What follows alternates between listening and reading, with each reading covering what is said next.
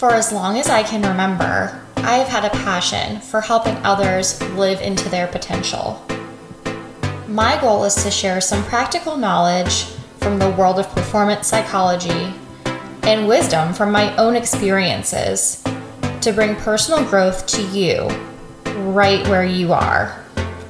Come on in. I'm Kayla, the coach next door.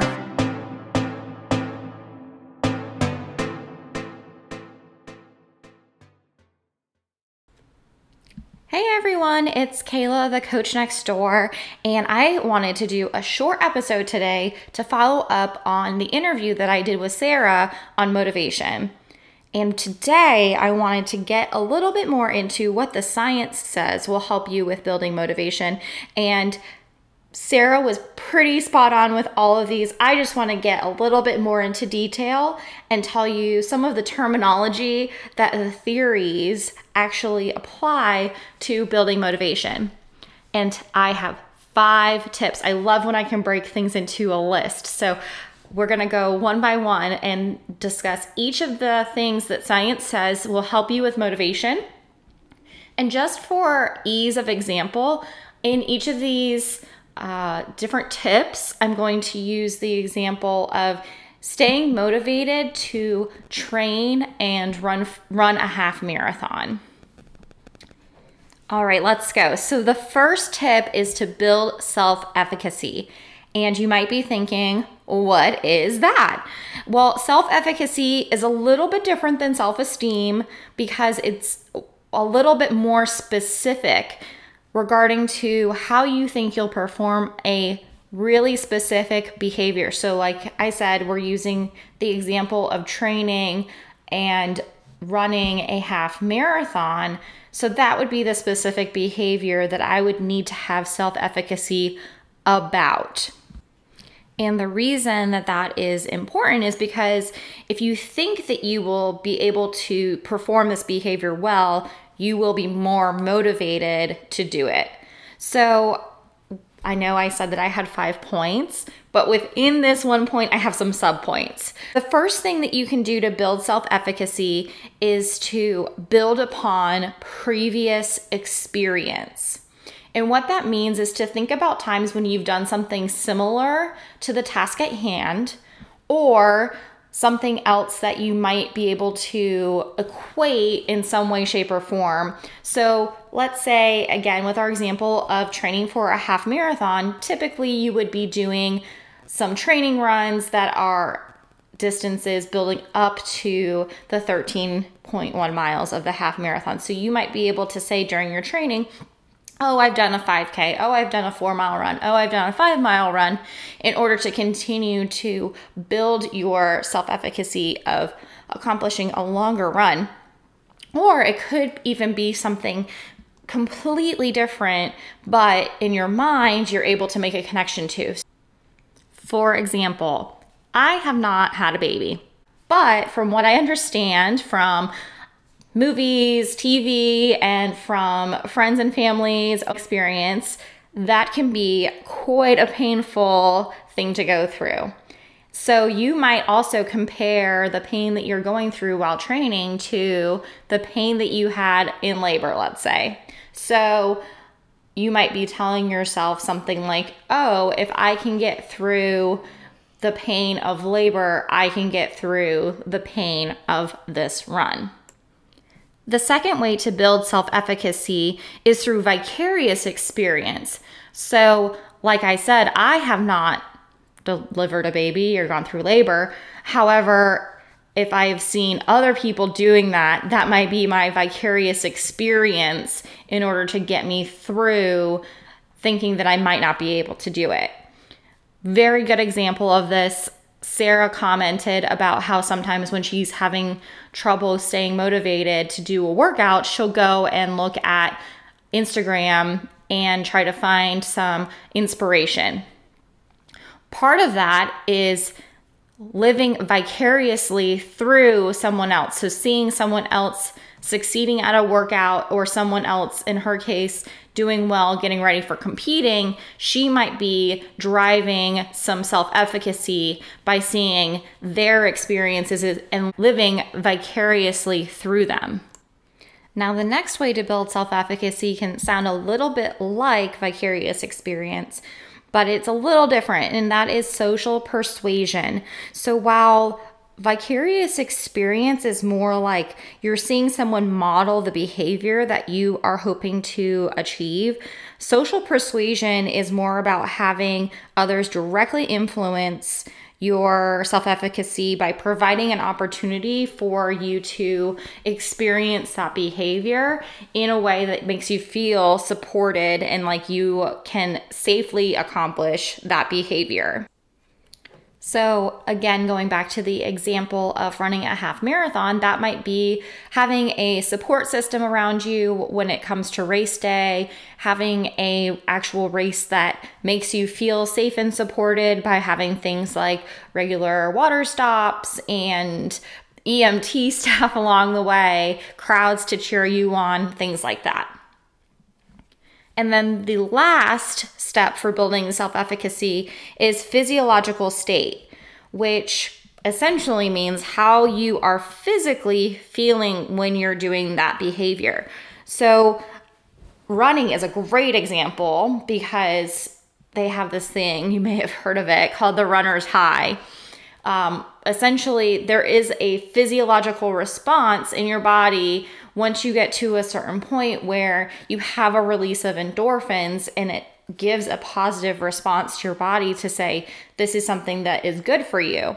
Now, I have to caution, physiological responses can also have a negative effect in how you feel about the behavior depending upon how you choose to respond to them. So in my same running example, if running is brand new to you and exercising is brand new to you, and you're not familiar with the elevated heart rate, the elevated perspiration rate that comes inherently with exercising, then that might seem scary to you because your body is responding in a physiological way that you might associate with something negative.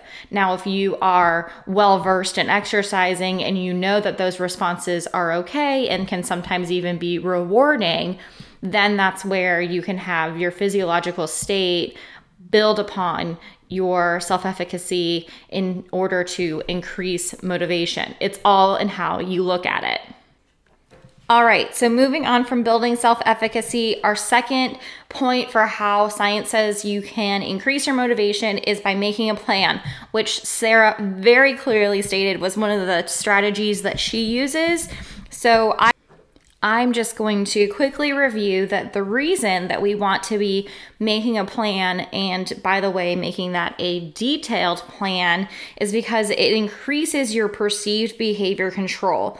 You feel like you're more in control of the process if you have made a plan and it addresses the barriers that you anticipate coming up in your process proactively. For example, during my master's thesis, I interviewed a bunch of Ironman triathletes, and having a plan was one of their biggest strategies while they were training in order to feel ready for the race. They prepared that it was going to be a terrible race day, that they were going to be in pain, that it was going to take a really long time. And they practiced that while they were training in order to be ready for it when it came to race day. So same thing if you're training for a half marathon in this example, or really for any of the goals that you might be setting out for yourself, there are going to be barriers that come up, and having a plan for overcome them is how you're going to be able to maintain motivation and eventually succeed at accomplishing your goal. And one of my favorite quotes from Rachel and Dave Hollis is, "Hope is not a strategy." So you cannot just hope that everything will go the way that it's supposed to and expect to still be successful.